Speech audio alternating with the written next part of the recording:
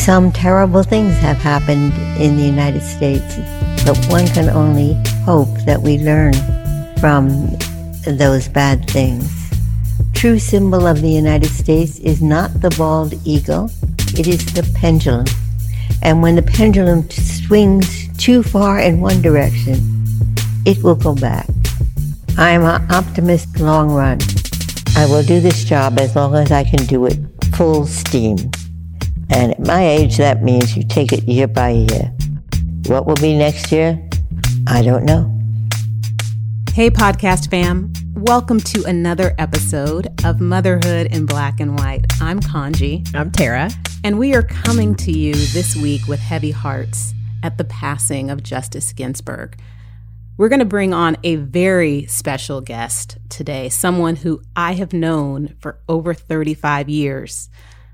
But before we do, Tara, I just wanted to ask you, I've been struggling a lot. I've been struggling since Justice Ginsburg's death. As a female attorney, it shook me. I just felt gutted when I heard about her passing. I just wanted to talk to you and find out what she has meant to you, what her legacy means to you. Yeah, I was thinking about you too. I saw it post and then you texted me right after. And I know several female attorneys of a certain age that she was a huge influence for. I mean, we all know what she did, related to gender equality and equal rights for women and the rights that we have now because, she sort of pushed that through. But I think what really touched me about her is she kind of showed that you could be more than just one thing, right?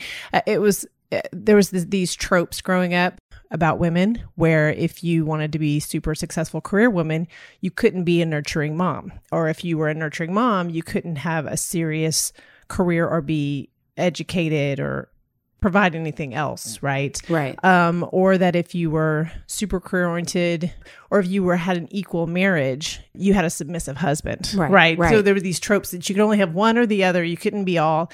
And I think for her, what she showed us is that you could be all. She was in a loving, gorgeous marriage that modeled what equality of gender meant while still lamenting that was her best friend. They were best friends and they were this incredible couple. And then she had children and she was a nurturing mom who went home and took care of her kids and had this amazing career.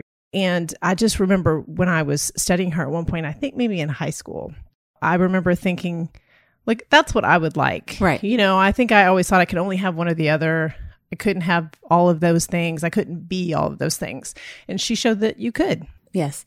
She was a model for me as a working mom, but as a woman in general. And I'm really, really excited to bring on this guest because she and I came from the same high school. She's 1 year behind me. And I don't know if our guest, Sabrina, knows this, but her sister was my very first friend at the all-girls school we attended. And it was because of her sister's friendship extending that to me. I was the kid who was on scholarship. I was the Black girl in a sea of all white girls. And her sister just accepted me and loved me. And her family would invite me over after school. And so having a safe space is something that I have always valued, and I've always thought lovingly on Sabrina and the rest of her family. So having this show and having the ability to reconnect with her, it's just a special moment for me. Yeah. And knowing that Sabrina shatters all myths about what a woman can or could or should be. And she just steps into the shoes of Justice Ginsburg. And I just know that she followed in those footsteps because, like you were saying, Tara, Justice Ginsburg was a woman who took stereotypes about what a woman couldn't be and shattered them. Yeah. And that is Sabrina. So we are going to welcome Sabrina Parsons to the show, and I'm going to tell you a little bit about her. I can't wait. Sabrina is one of today's preeminent female tech CEOs. She has been the CEO of Palo Alto Software since 2007. She's a graduate of Princeton University, and she advocates tirelessly for entrepreneurs and working mothers all around the world. She gives of her time and her energy and her knowledge, and she is an outspoken advocate for gender and racial equality. She and her husband, Noah, live in the Eugene, Oregon area with their 3 sons. So, Sabrina, this is Kanji, and welcome to the conversation, my old friend. Thank you so much, Kanji. And I don't know what to say. It's such a wonderful way that you described everything. And Laura, my sister, who Kanji described, is going to be so touched. And I'm thrilled to be here, albeit sad, as we discuss Justice Ginsburg. And I'm so glad she had such a strong legacy, but it is a sad day for all of us. It's taken some time to really process, and I think all of us are going to need more time, but I do like to think about her in terms of that legacy and that model that she left for all of us. Yes, exactly. So share with us how you found out about Justice Ginsburg's passing and how you have digested it this week. So I was in a meeting Friday afternoon, Pacific time, and my phone just started blowing up with text messages. But I was still on a business meeting with team members from my company and, ignoring the texts and wondering what in the world was going on. I knew everything was fine with my kids because they were home.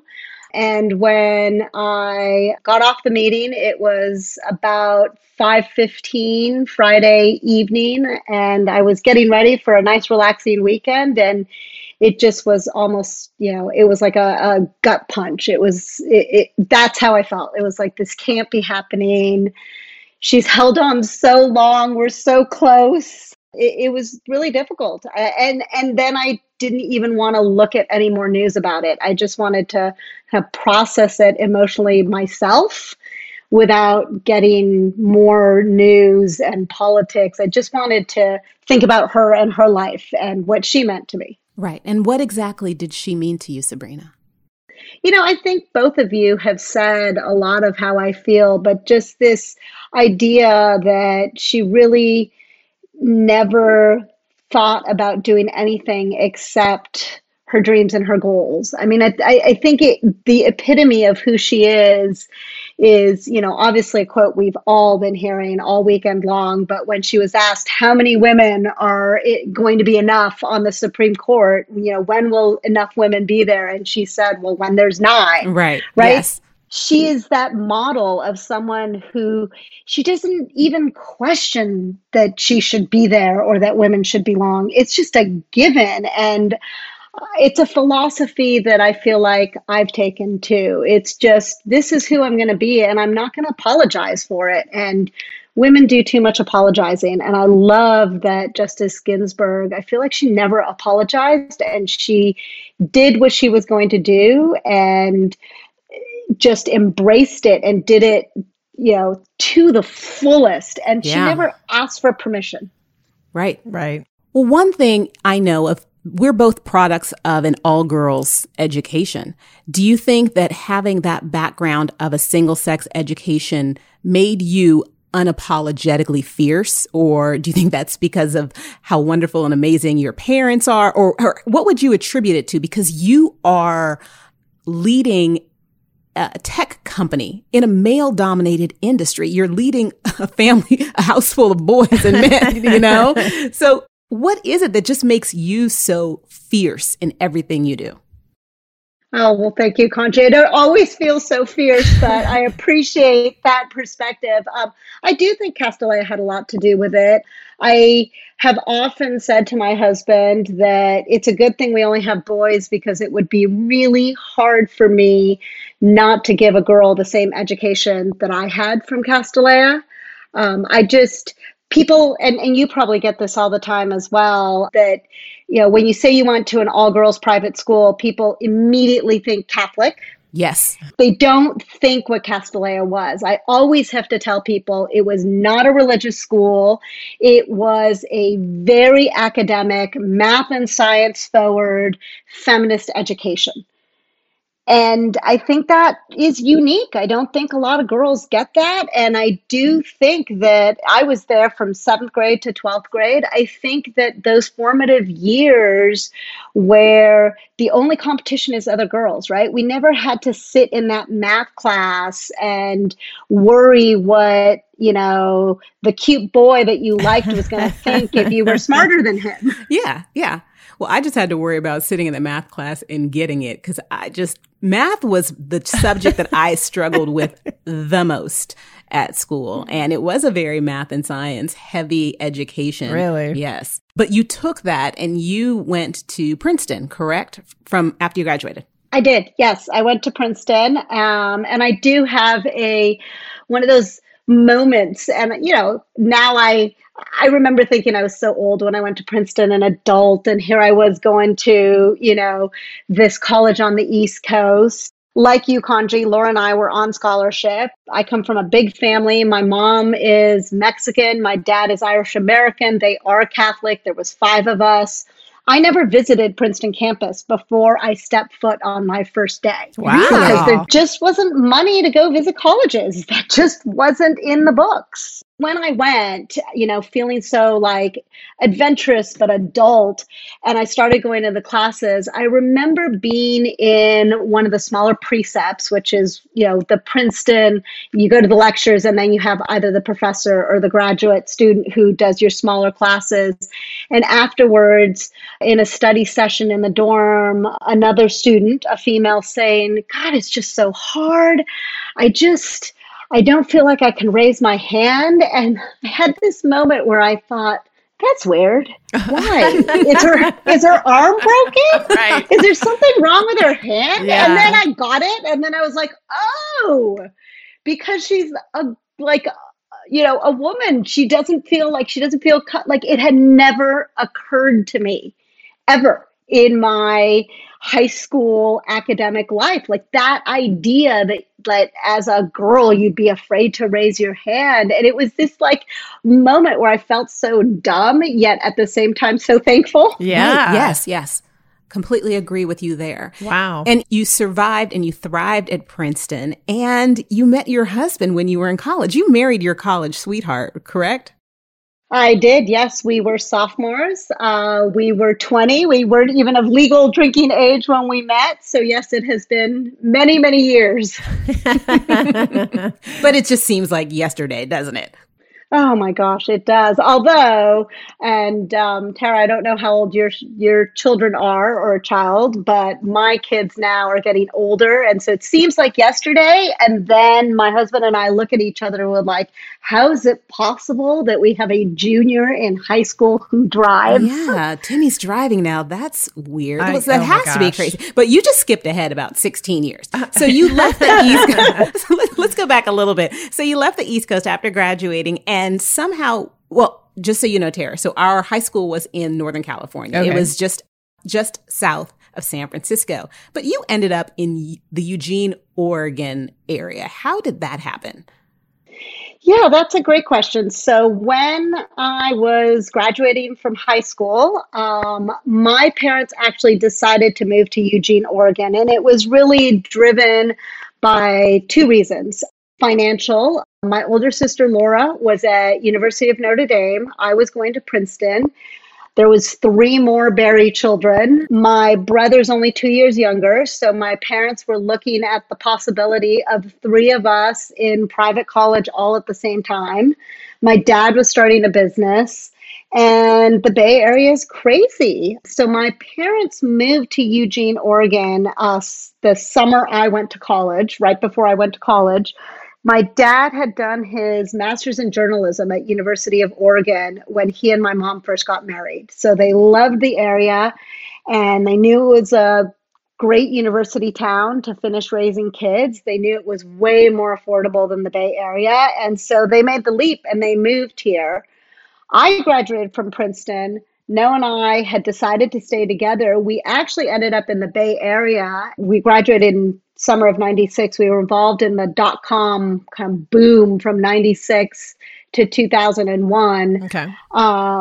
And at that point, we were looking to where are we going to settle down? Because it's not going to be the Bay Area. Things are even crazier than when we were there. Right. And so Eugene was a place that we would come visit my parents. We got married here in Eugene in 1999. And after some world travel and we spent a couple of years living and consulting in London after we were in the Bay Area, we decided to settle down in Eugene in 2003.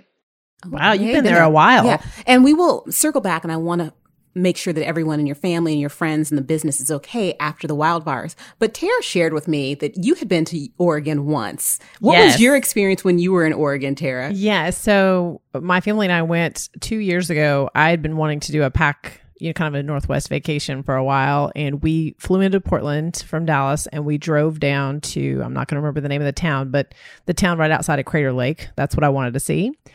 That's in pretty southern Oregon, if I remember correctly. And I told Kanji it was a really different experience. What was the vibe you got? It was a very exclusive, like, I feel like all the words that I want to use are negative connotation.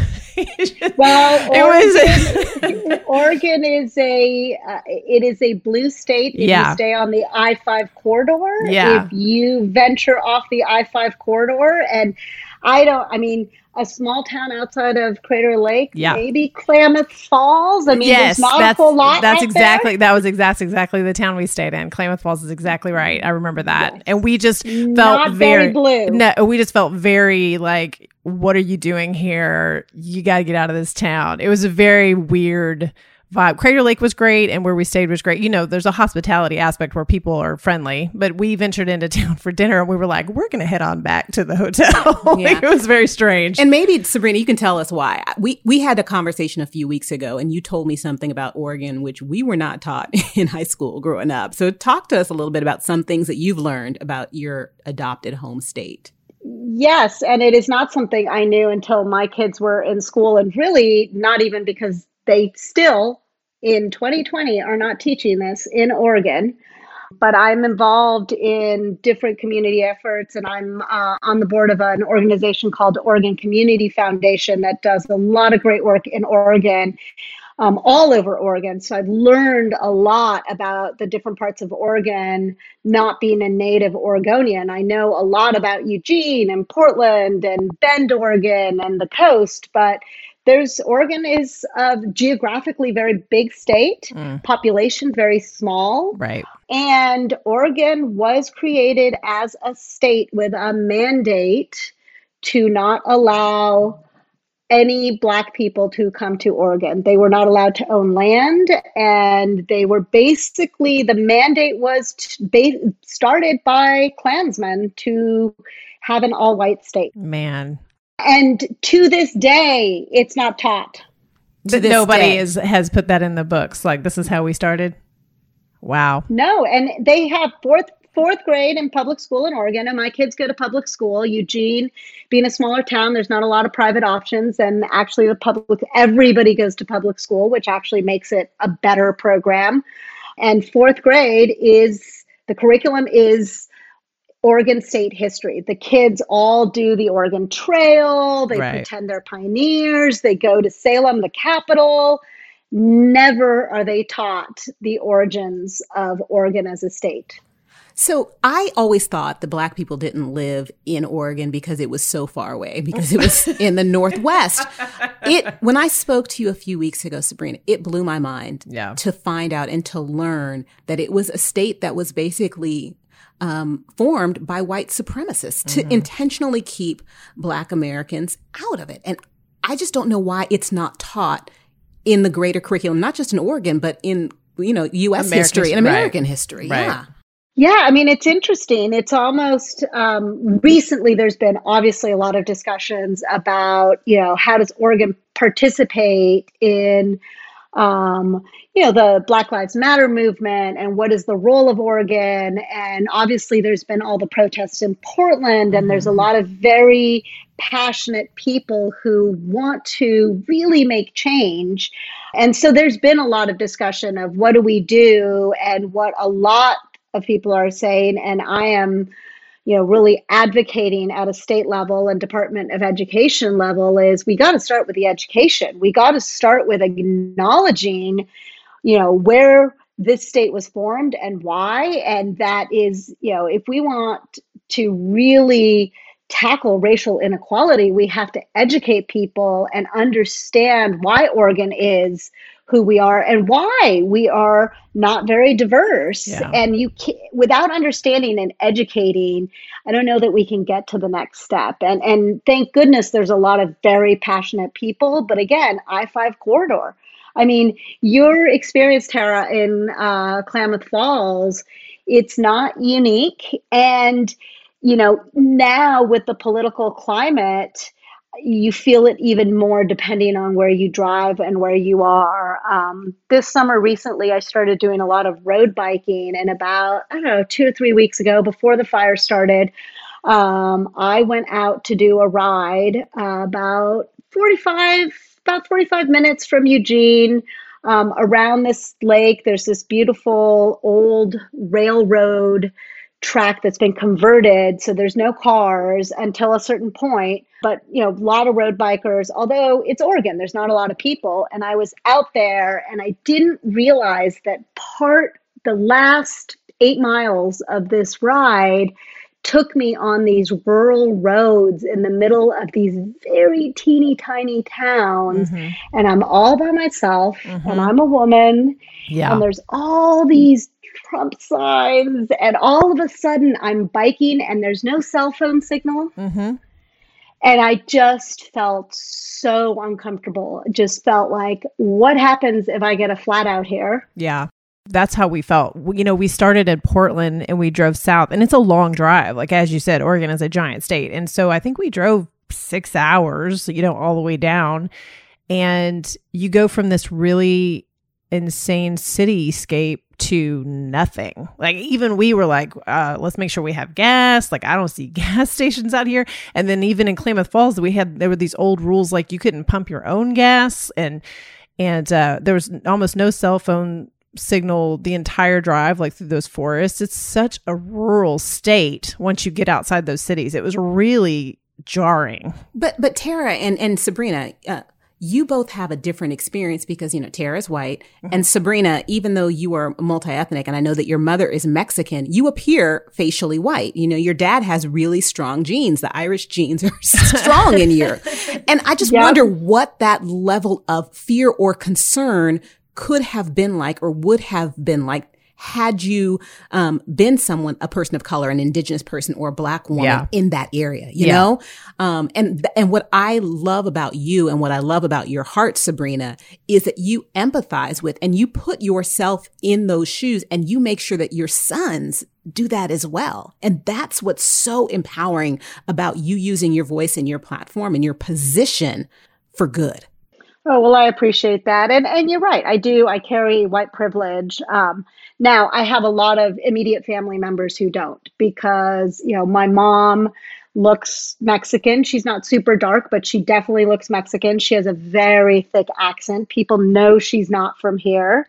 My mom's sister, who has spent a lot of time with us and in Oregon, and then her 2 sons, who are very dark, have spent a lot of time. So I've been in situations in Oregon with immediate family members and witnessed and been very uncomfortable and witnessed what they have gone through. But you're right. I think, and I hope that it helps me empathize a little bit more.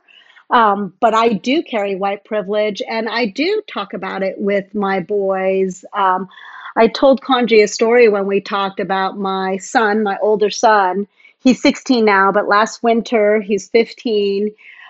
He's a ski racer. He was up at Mount Bachelor at the lodge either before or during a ski race with 3 or 4 other 15-year-old boys. There weren't a whole lot of other people around. It was early season, not great snow. They were there because they were racing. And there was an older woman who was very annoyed with them. And I am sure that 4 or 5 15-year-old boys were being raucous and loud and potentially inappropriate because, they're 15-year-old boys. Right. Clutch your pearls. Oh my gosh. Yeah. Well, she called the Mount Bachelor police ranger on them. Oh my goodness. And he came and she accused them of swearing and I don't know what else. And the police ranger kind of shook his finger at them and got mad at them. but didn't do much else. I mean, he could have pulled their season passes, which is a huge deal because those are expensive. There's a lot of things he could have done. He didn't. He just gave them a warning. Yeah. But my son recounted this story to me and was very upset and said, we didn't do anything. She could have been on the other side of the room. We were not bothering her. She was just annoyed at us. And I did have a conversation. I said, Timmy, you are lucky that the four of you are white boys, because when people have to deal with police, and when you're talking of teenagers, and if you were teenagers who were people of color, that could have gone very, very differently. And I'll tell you right now, don't complain and understand that you have white privilege. And yeah, you're a teenage boy. So guess what? Doesn't matter if she's lying. They're going to believe the 55-year-old adult Correct. white woman over the 15-year-old boys. And thank God you didn't have to deal with something that could have been horrifying because all of you are white and have white privilege. Yeah. Right. It must be terrifying for you to have a son now that is driving, and what that looks like, because you start to lose a little bit of control, don't you? A lot. Don't scare us too much, okay? So Tara and I have sons. Our sons are Sammy's age. Your youngest son is the same age as our boys. But we talk a lot about the motherhood journey, yes, and what it looks like at different stages of your life. And you are now at the stage where you have older boys, a 16-year-old, 14-year-old, and Sammy is 9? He's 10. He's 10 and 10. So all double digits. And so what you're doing as a mom, it's a different, they need you in a different kind of way. What has this been like, this season of motherhood? It's hard. It's really hard. Don't say that. Yeah. Don't say that, Just Sabrina. pretend. Yes, give me hope. Please give me hope. No, I mean, there's hope, right? Of course there is, because you are watching them turn into these young men. And yeah, that is hard. It's terrifying. I keep trying to remind myself in my head of, what high school is supposed to be. And, middle school, you should have lots of scaffolding still, right? As parents, you're still kind of holding them up and there's lots of scaffolding. But what high school is all about from freshman to senior year is to take that scaffolding down so that they can do things on their own. And, it's not terrifying to them, right? They want more independence. Yeah. They want to push more, but that's a good thing. That's age appropriate. It's terrifying. It's really hard. And yeah, to have this kid in this, vehicle that's whatever many tons a car is and going that fast, and, are they safe? Are they driving too fast? Yeah. Are they texting? All of it. It's terrifying. It is terrifying, but I do know that it is the next step. And what I have to do is find that balance to let him have his independence, because he's going to go off to college in 2 years. Right. And I want him to be ready for it. Yeah. So, as terrifying as it is, you have to be able to find that balance. And I will say, and this probably doesn't help either one of you, I do think my 16-year-old is a very motivated, very athletic kid, very focused on both athletics and academics. He's a 4.0 student. He's got, a recruiter recruiting him for rowing for college right now, but he also is a ski racer who's done phenomenally well. I mean, he's just a very motivated, good kid, but he also so wants his independence, and that's even harder. Yeah. But that's harder, right? Yeah. He's a good kid, so it's almost like I have no reason not to give him more independence. And my husband and I talk about this all the time and just say, okay, where's that line? Yeah. And if he were messing up, I think it would be easier for us to kind of keep the scaffolding up and just say no. But do you need a reason? Do you need a reason? Can't we just fall back on what our moms did? Because I said so? That's where we need more of that in That's America. what I'm holding we up. need to bring back the because I said so reason. Oh, and you will use it. I mean, the things you say, and you guys, I'm sure, have said them to your own sons. Oh my God, but so much.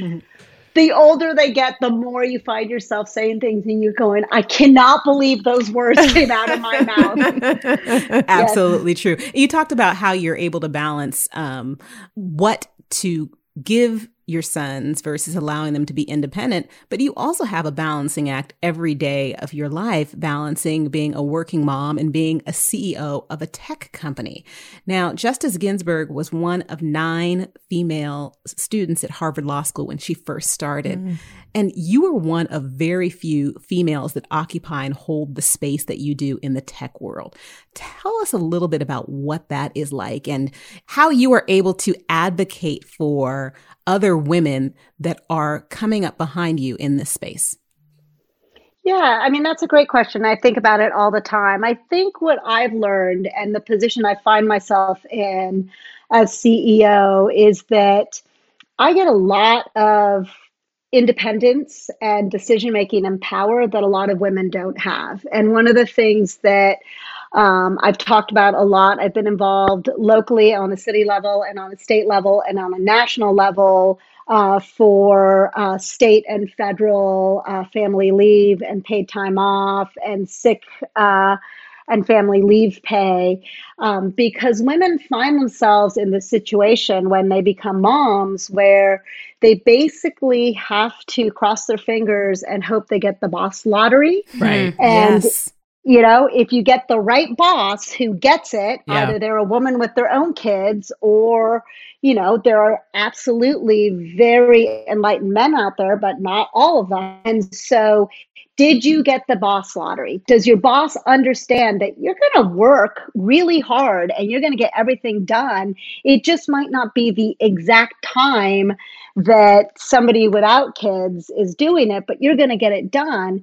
Women who have the boss lottery and have bosses who get it excel and are able to go on to the next level and are able to really, you know, do everything that they have power to do. Women who don't, when they become mothers, that's when they get boxed in. And that's when you start making decisions as a woman, I think, when you're saying, I can't spread my wings. I can't do all the things that I know I can do.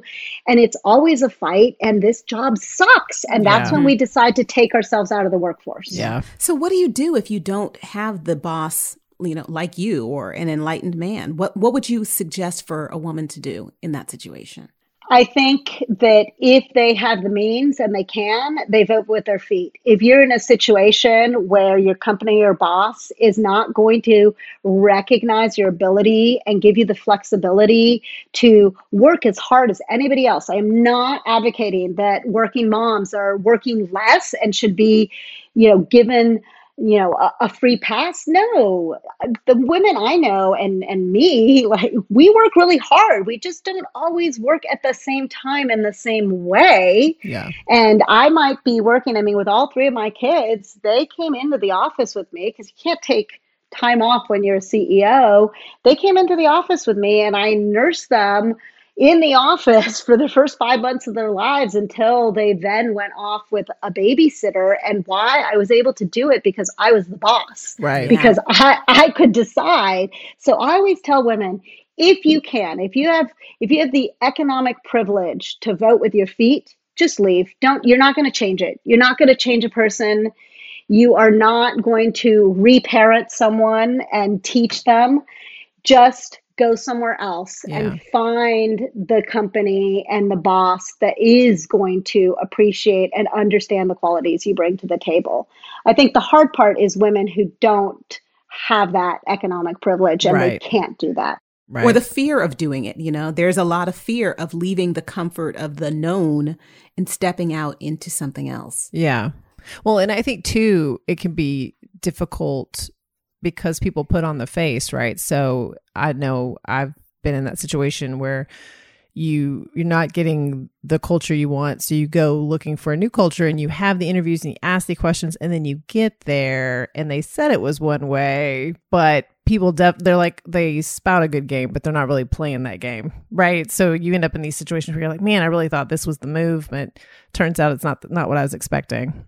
Yeah, and that's really, really tough. Yeah. And I think it's a shame. And I live in this entrepreneurial world because my software company develops software for entrepreneurs and small businesses. And one of the reasons I advocate for women in entrepreneurship is that the myth, the stereotype is, and VCs have voted with their money to keep it this way, right? Women don't get funded at the same rate that men get funded. But what women get told is, oh no, you can't do this. This isn't for mothers. You can't be a startup founder and be a mother.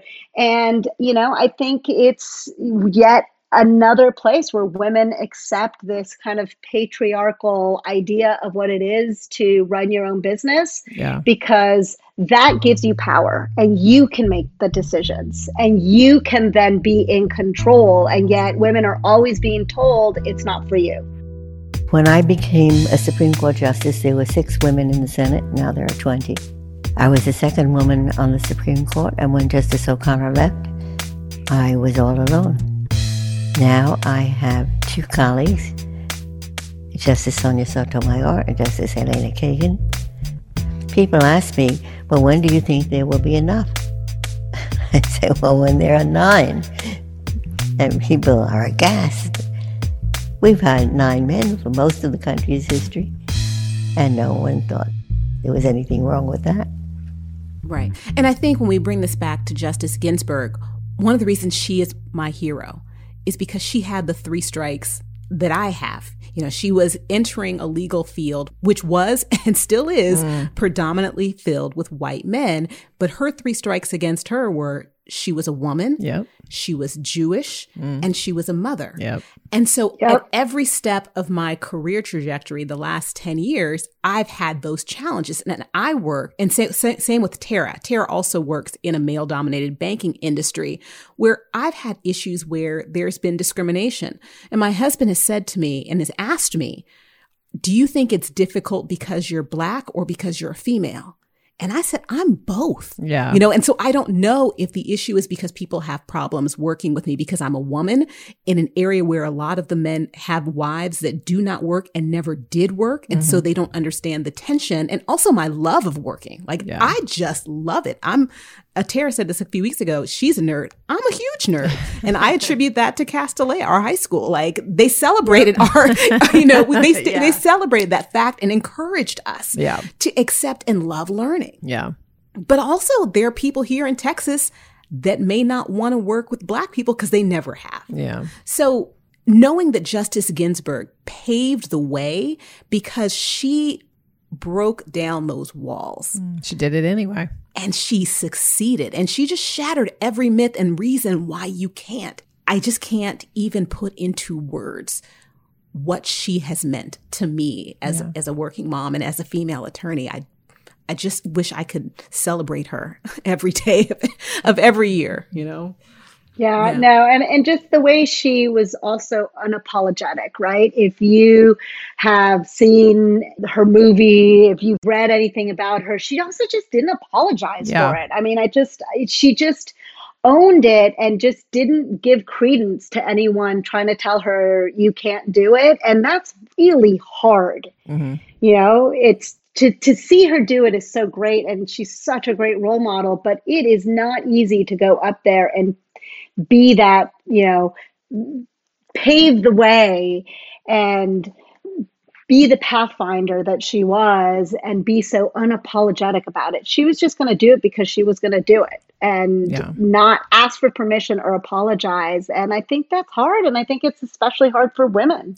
Well, and I think too, Kanji and I have talked about this through the, one of our first discussions on the podcast was about, school choice during the pandemic. And it was really difficult for me as a working mom to go to work and say, my son has to be home and I have to be home with him. And I would have to fight myself being like, because, my husband has to be at work and because, we can't send him and come up with all these reasons and excuse for why I had to do it. And then keep apologizing in meetings about why I wasn't there because I have to, I'm so sorry. I have to do this. I have to do that.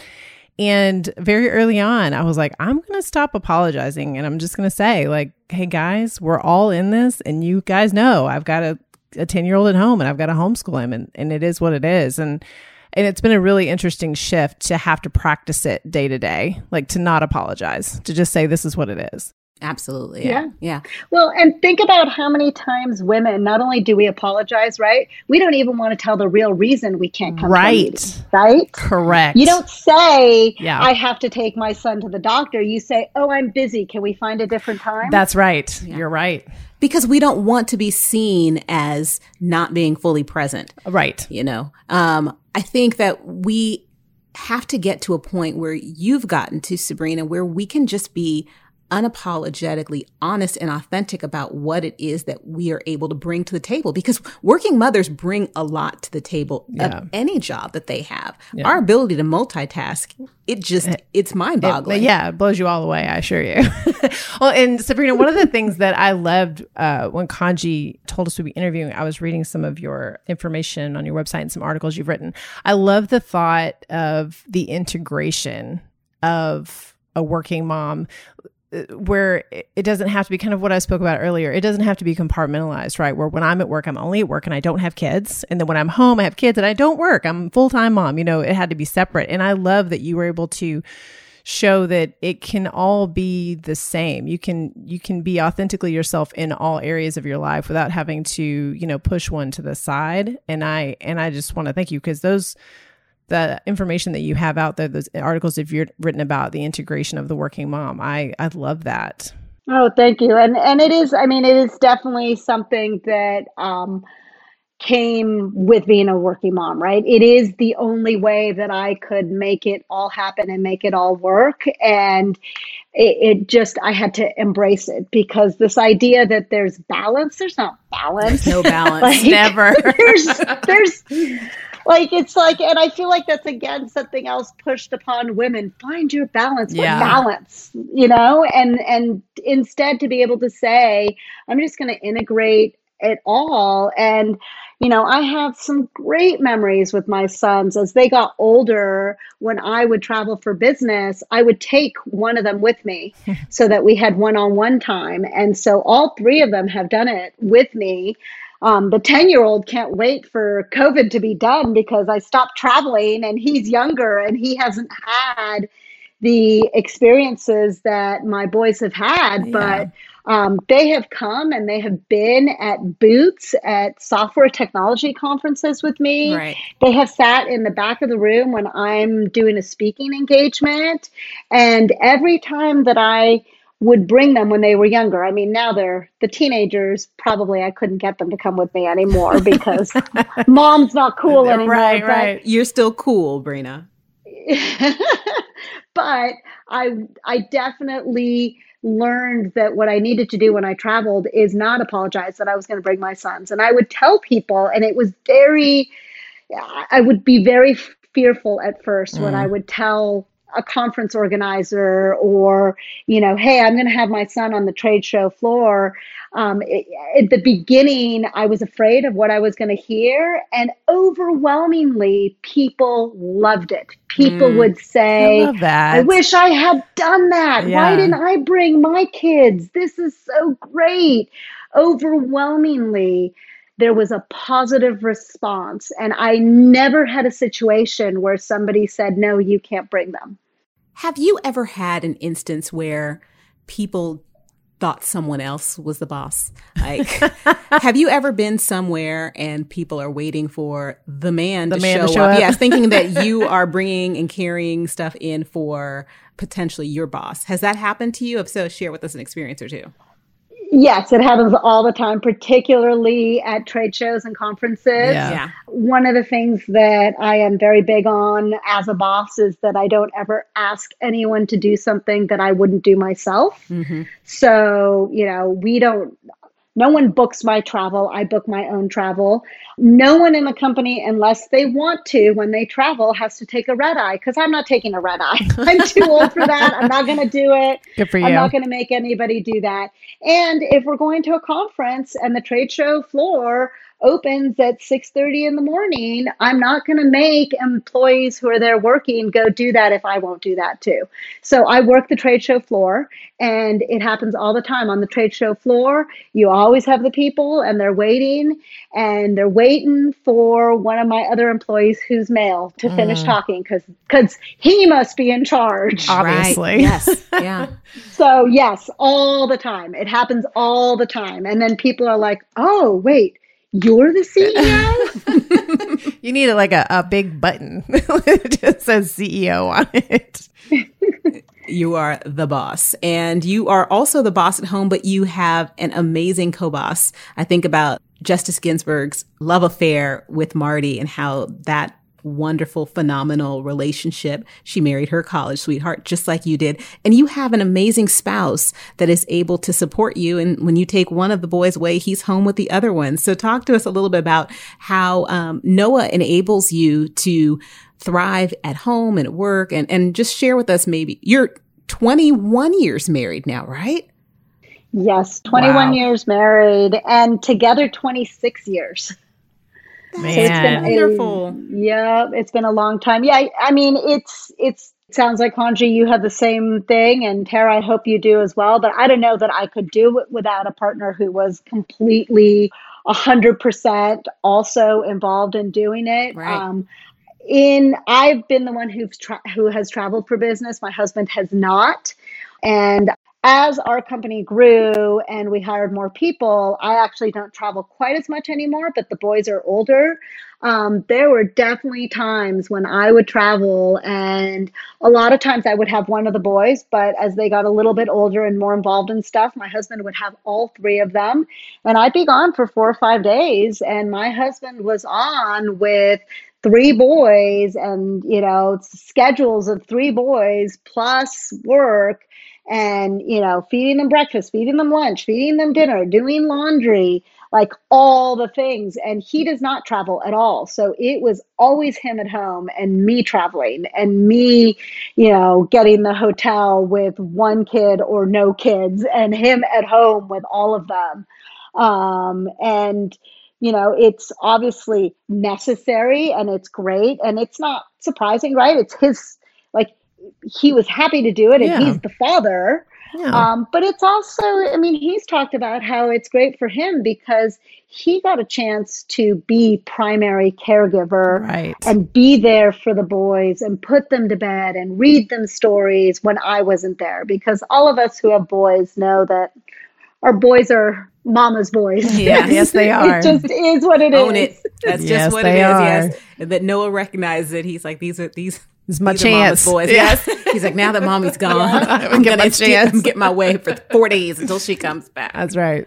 Oh. Exactly. And as the boys have gotten older, we found other ways that, he can have that time with them. I mentioned my oldest is a ski racer, but actually all 3 of them are. And the 2 older boys race all over the Northwest. It's a lot of driving, a lot of mountain snow driving. There's a lot of equipment and tuning, and my husband and my sons all geek out on it a lot. And so my husband does all the traveling for the ski racing with the boys. Oh, that's wonderful. He's the one who goes in the car. He drives the long hours. He's up at 5 o'clock in the morning, tuning their skis, getting to the ski mountain. It's all him. And I have the other boys who aren't ski racing at our home mountain. So that's a whole lot easier. That's nice. Yeah, it is. But, it's really nice. And as your boys get older, it's great for him to have that one-on-one time in the car, 6-7 hours. Yeah. And he gets to actually talk to these teenage boys, which, teenagers don't like to talk to you. And, that's the other positive thing about driving. Teenagers don't like to talk to you. And when you go on car trips, they're all on their devices until they get their permits and their licenses. And then when they drive, they can do nothing else but talk to you. Trickery. Mm-hmm. I love it. Do you regulate your son's radio station choices in his car? Yeah. Who Do you gets regulate the music choice? Do you know what he's listening Well- to when he's driving around? So Spotify, no radio station. It's all Spotify. We do, and we talk about it. I'm not crazy about all the music they listen to, but we just talk about it. So sometimes when songs come on and I just say, all right, it's the same 5 words.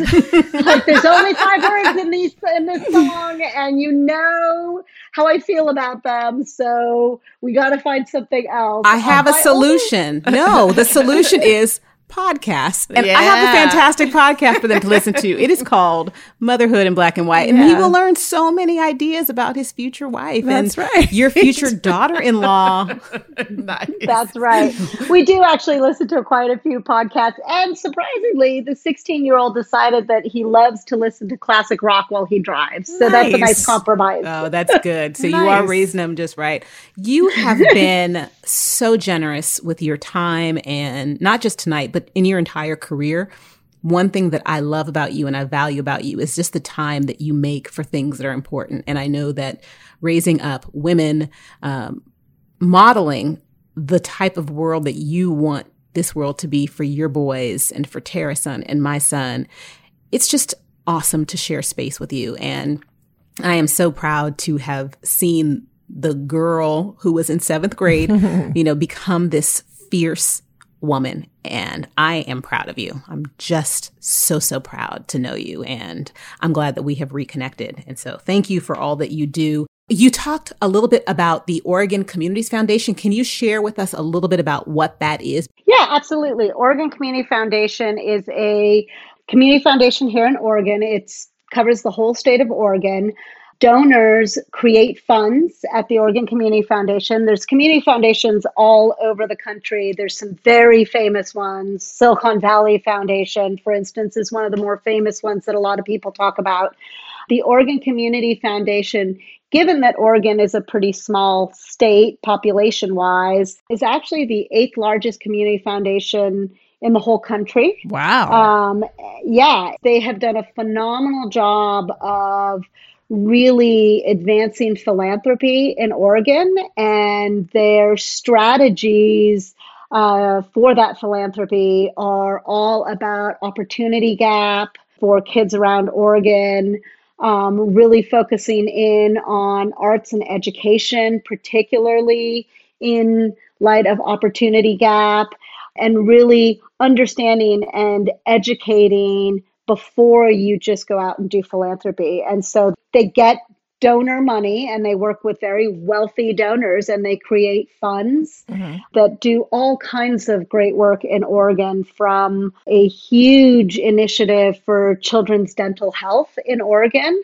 Kids in poverty don't get good dental care, and studies show it is, there's a cascade of what that does to kids. Right. And they've made a huge difference for kids in Oregon. So all the way from that to racial inequality, to, entrepreneurship and innovation, to taking care of Oregon's environment and waterways. So it's a really cool project to be involved with, and an organization to be involved with, and mostly because I get to meet really interesting nonprofits that are doing amazing work, which is really great because I can kind of understand and get, kind of see all these different things that are happening and ways that you can actually affect change, which is awesome. Yes, everyone can affect change. So please, everyone, get involved in your community. It doesn't have to be Oregon, wherever you live. Get involved in your community. And the fact that you stay involved in your community and you have just been a beacon. You have been amazing. I have loved every minute of this. And my podcast producer said that I shouldn't say anything about wrapping it up, but I'm going to. He doesn't ever want to be the bad guy. Sabrina, it was so lovely to talk to you.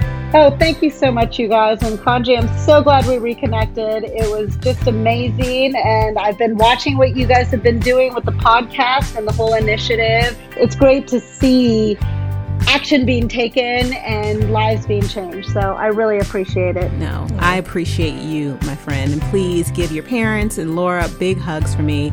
And just know that I think of you all fondly, often. And I'm just grateful that this world has reconnected us. So probably one of the best things about 2020. That's right. So thank you. Thank you. Thank you so much for your Sabrina. time. Tell Noah I said hi. Thank you. Have a good one. Bye.